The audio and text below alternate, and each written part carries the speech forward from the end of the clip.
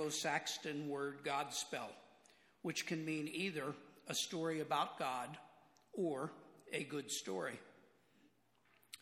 The four Gospels are in the good news about the most significant events in all of history, the life and the sacrificial death and the resurrection of Jesus of Nazareth.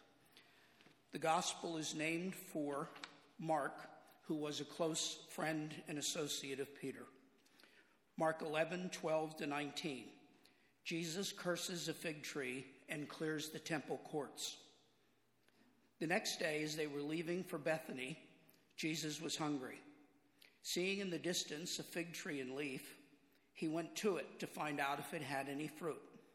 When he reached it, he found nothing but leaves, because it was not the season for figs. Then he said to the tree, "May no one ever eat fruit from you again." And his disciples heard him say it. On reaching Jerusalem, Jesus entered the temple courts and began driving out those who were buying and selling there. He overturned the tables of the money changers and the benches of those selling doves, and would not allow anyone to carry merchandise through the temple courts. As he taught them, he said, "Is it not written, 'My house will be called a house of prayer for all nations,' but you have made it a den of robbers." The chief priests and the teachers of the law heard this and began looking for a way to kill him, for they feared him, because the whole crowd was amazed at his teachings. When evening came, Jesus and his disciples went out of the city. This is the word of the Lord for us, the people of God. Thanks be to God.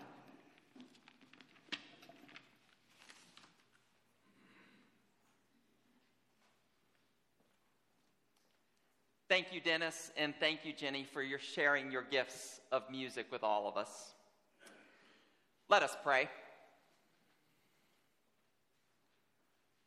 Wise and loving God, may the words of my mind and the meditations of all our hearts be acceptable to you today and always. Amen. It often gets said that we can quote Scripture to serve our own selfish purposes. And over the course of my life, it has been my experience that quoting the story of Jesus and the temple money changers has been a favorite amongst many who like to justify the ridiculousness of their anger. Remember a time at a former church when there was a group of gentlemen who were setting up for a funeral reception, and they got into a little bit of a fight as to how the room was going to be set up. And as you know, there's no fight quite like a church fight. And there was a gentleman who got so upset that he tipped a table over. It knocked down 5 chairs that were all stacked on top of one another, and even spilled the punch bowl. The fellowship group in the kitchen thankfully rescued the event, and I asked him afterwards, well, what was going on? And he said to me, well, you know what? I was right and he was wrong, and just like Jesus in the temple, I tipped a table over. And I can't tell you how many times over the course of my ministry, maybe 3-4 times a year, when someone will approach me with that awkward question, "Preacher, is it okay to sell things in the narthex? You know, tickets or a bake sale or playing bingo in the fellowship hall." And I always cringe a little bit, because if the story of Jesus flipping over those tables in the temple is simply an ethical maxim about whether or not we can play bingo in the fellowship hall, then my sense is that we've reduced and cheapened this text to something very insignificant. For my sense here in this text is that there is something sacred and very deep on display for all to see in the temple in Jerusalem. And for those of you who have been attending church for maybe even 50, 60, 70, 80 years, what I might have to say today could surprise you. For this text is in part about righteous and unrighteous anger, and this text is in part about greed. But there is one theme in this text that I think is far more important than both, and that theme is inclusion. For on that day in the temple in Jerusalem, Jesus' furious, inclusive spirit for the lost, the last, the lonely, and the marginalized was on display for everyone to see. Let me explain. To understand how I arrived at that conclusion, you're going to have to first journey back with me into first century Jewish history. In the first century Jewish world, a temple like the one that Jesus was in Mark's gospel was said to include various different nations of people, including the Jews, and along the outside of the temple would have been what was known as the court of the Gentiles. Well, in that temple, there was a group of people doing money exchange. We know from Scripture that when you paid your taxes to Rome, you would come to Jerusalem, but before doing so, you would have to exchange your coins, your currency, into the proper currency. And so what you would do is you would go to the money changers, you would present your coins, and then they would give you Roman coins so that you could pay your taxes. A 21st century equivalent might be the kiosk that you would see in the international terminal of an airport. In visiting another country, if you wanted to make sure you had the right currency, you would exchange your currency for their currency. And in those days, and in our days, the bank would kind of take a bit off the top, and that is how they made money. Well, this currency exchange business in Jerusalem was going quite well. In fact, it was expanding. And so those who were doing the money changing in the court of the temple needed more space for their operation. A larger kiosk, larger lines for people to come and do this. Well, as they were expanding their business in the temple, part of what happened was the Gentiles in the temple, the space that was allocated for them, were kicked out. And so the money changers took over the space where the Gentiles were supposed to worship. As one scholar put it, the equivalent would have been a kiosk getting built right on top of a space that had to be evicted. Or as another scholar put it, where the money changers were setting up in the temple was far more important even than what the money changers were doing. Because they had expanded their business and the Gentiles no longer had a place in God's house, then God's house of prayer was only for the Jews. So acknowledging this about Jewish history, we walk back into the text that Dennis read for us just a few moments ago, and Jesus arrives in this temple. He sees the money changing that is going on, and he sees the Gentiles who have been pushed out. And according to Mark's gospel, Jesus immediately thinks of the prophecy in Isaiah 56 that Pastor Kathy just read for us a few moments ago.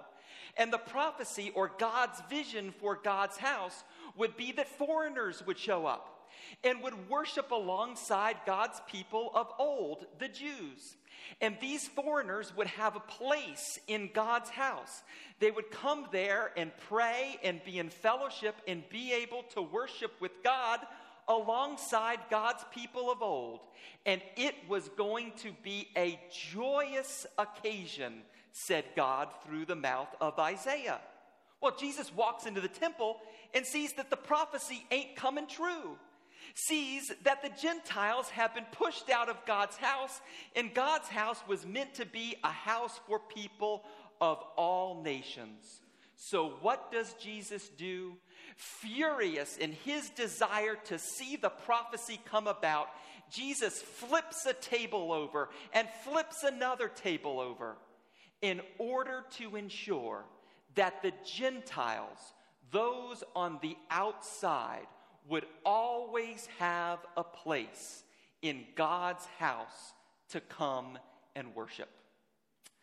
I hear some good news in this text and I also hear a challenge. The good news for each one of us is that Jesus has gone before us to flip a table over so that we might be in God's house. This is very good news because from time to time in my own spiritual life, and perhaps yours, you have felt on the outside of God's church. Perhaps on the outside because of some experience you had in institutional religion and you weren't very enthusiastic anymore and you just said, there's really no place for me in God's house anymore. Or perhaps on the outside of God's church because of some regret that you have, or on the outside of God's house because of some guilt that you have, or on the outside of God's house because of where you are in your spiritual journey, or perhaps on the outside of God's house because you too were literally pushed out by those who were on the inside. We've all had experiences in our spiritual lives where we feel on the outside of God's house. But the good news is that Jesus comes and flipped a table over for each one of us so that we can know that we have a place in God's house.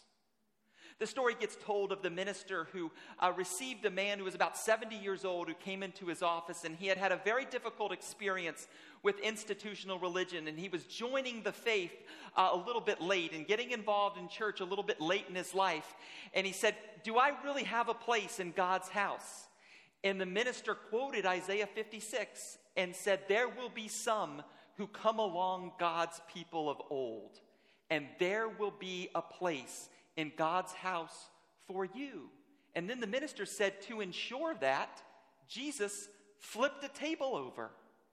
You know, I think sometimes when it comes to our having a place in God's house, we say, we're not experienced enough, or we're not qualified enough, or we're not spiritual enough, or we're not holy enough. But then we run into a scripture like ours today, and we see that we are all of the above insofar as we walk where Jesus walked into God's house. For Jesus flipped a table over so that we might be here, no matter how imperfect or on the outside we might feel. There's a humorous legend that when we all go to heaven, Jesus gives us a bucket of chalk and asks us as we climb the ladder up to heaven to mark on each rung of a ladder a sin that we've committed over the course of our lives. Well, Peter was doing this, marking a sin for each rung of the ladder as he was climbing up the ladder with the chalk, and Mother Teresa was coming back down off the ladder. And Peter said, "Mother Teresa, where are you going?" And she said, "Well, Peter, I ran out of chalk." None of us are perfect. All of us from time to time in our spiritual journeys have felt as though we are outside of God's house for whatever reason. But our scripture passage this morning reminds us that God went so far as through Jesus to flip a table over so that all people would be included in God's house. That is the good news of this scripture for all of us. There is a place in God's house for everyone. But I would be remiss today if I didn't also mention in this text a challenge. For the challenge of this text seems to be an ethical maxim, all right? There seems to be some permission on behalf of Jesus to get furious from time to time, insofar as we are furious about including other people.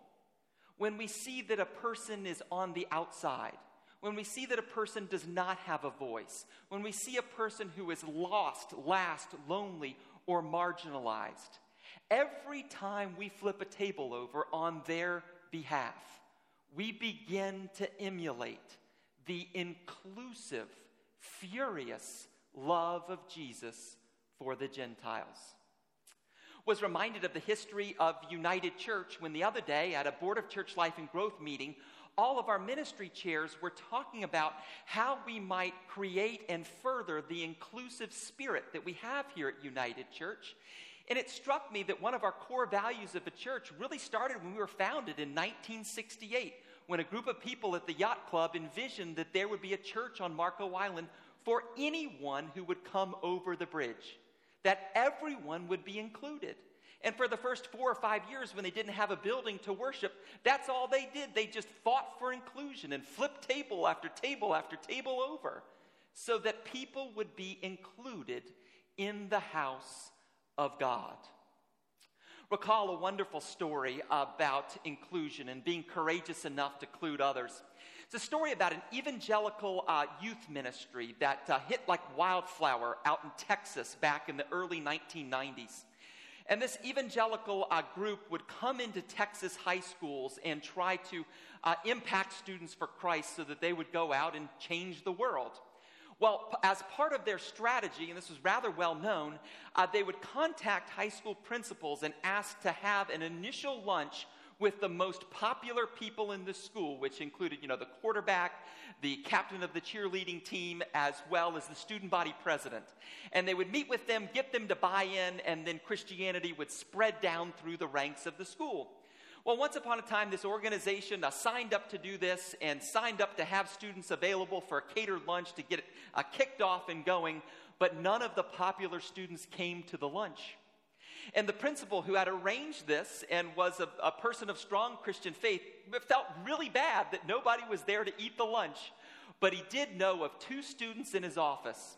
One was in detention for academic reasons, and the other young woman was in his office because she had faked being sick because she was bullied by her friends and didn't want to go to band that day. And he decided that he was going to get furious about including them, and said, why don't you go to lunch with the organization? Put those 2 misfits there. And do you know that ministry at this school spread like wildflower? From the outside in, these misfits who had become included.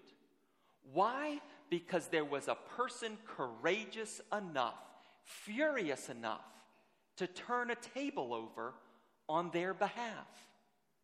Another illustration that I thought about in regards to this inclusion the other day was following my son's birthday, he received a Harry Potter birthday present. And I was reminded in receiving this present that the story of J.K. Rowling, the author of the Harry Potter trilogy series, and back in 1994, she was trying to get her first Harry Potter book published, Harry Potter and the Philosopher's Stone. And she really wanted to get it published and was denied by 24 different publishers.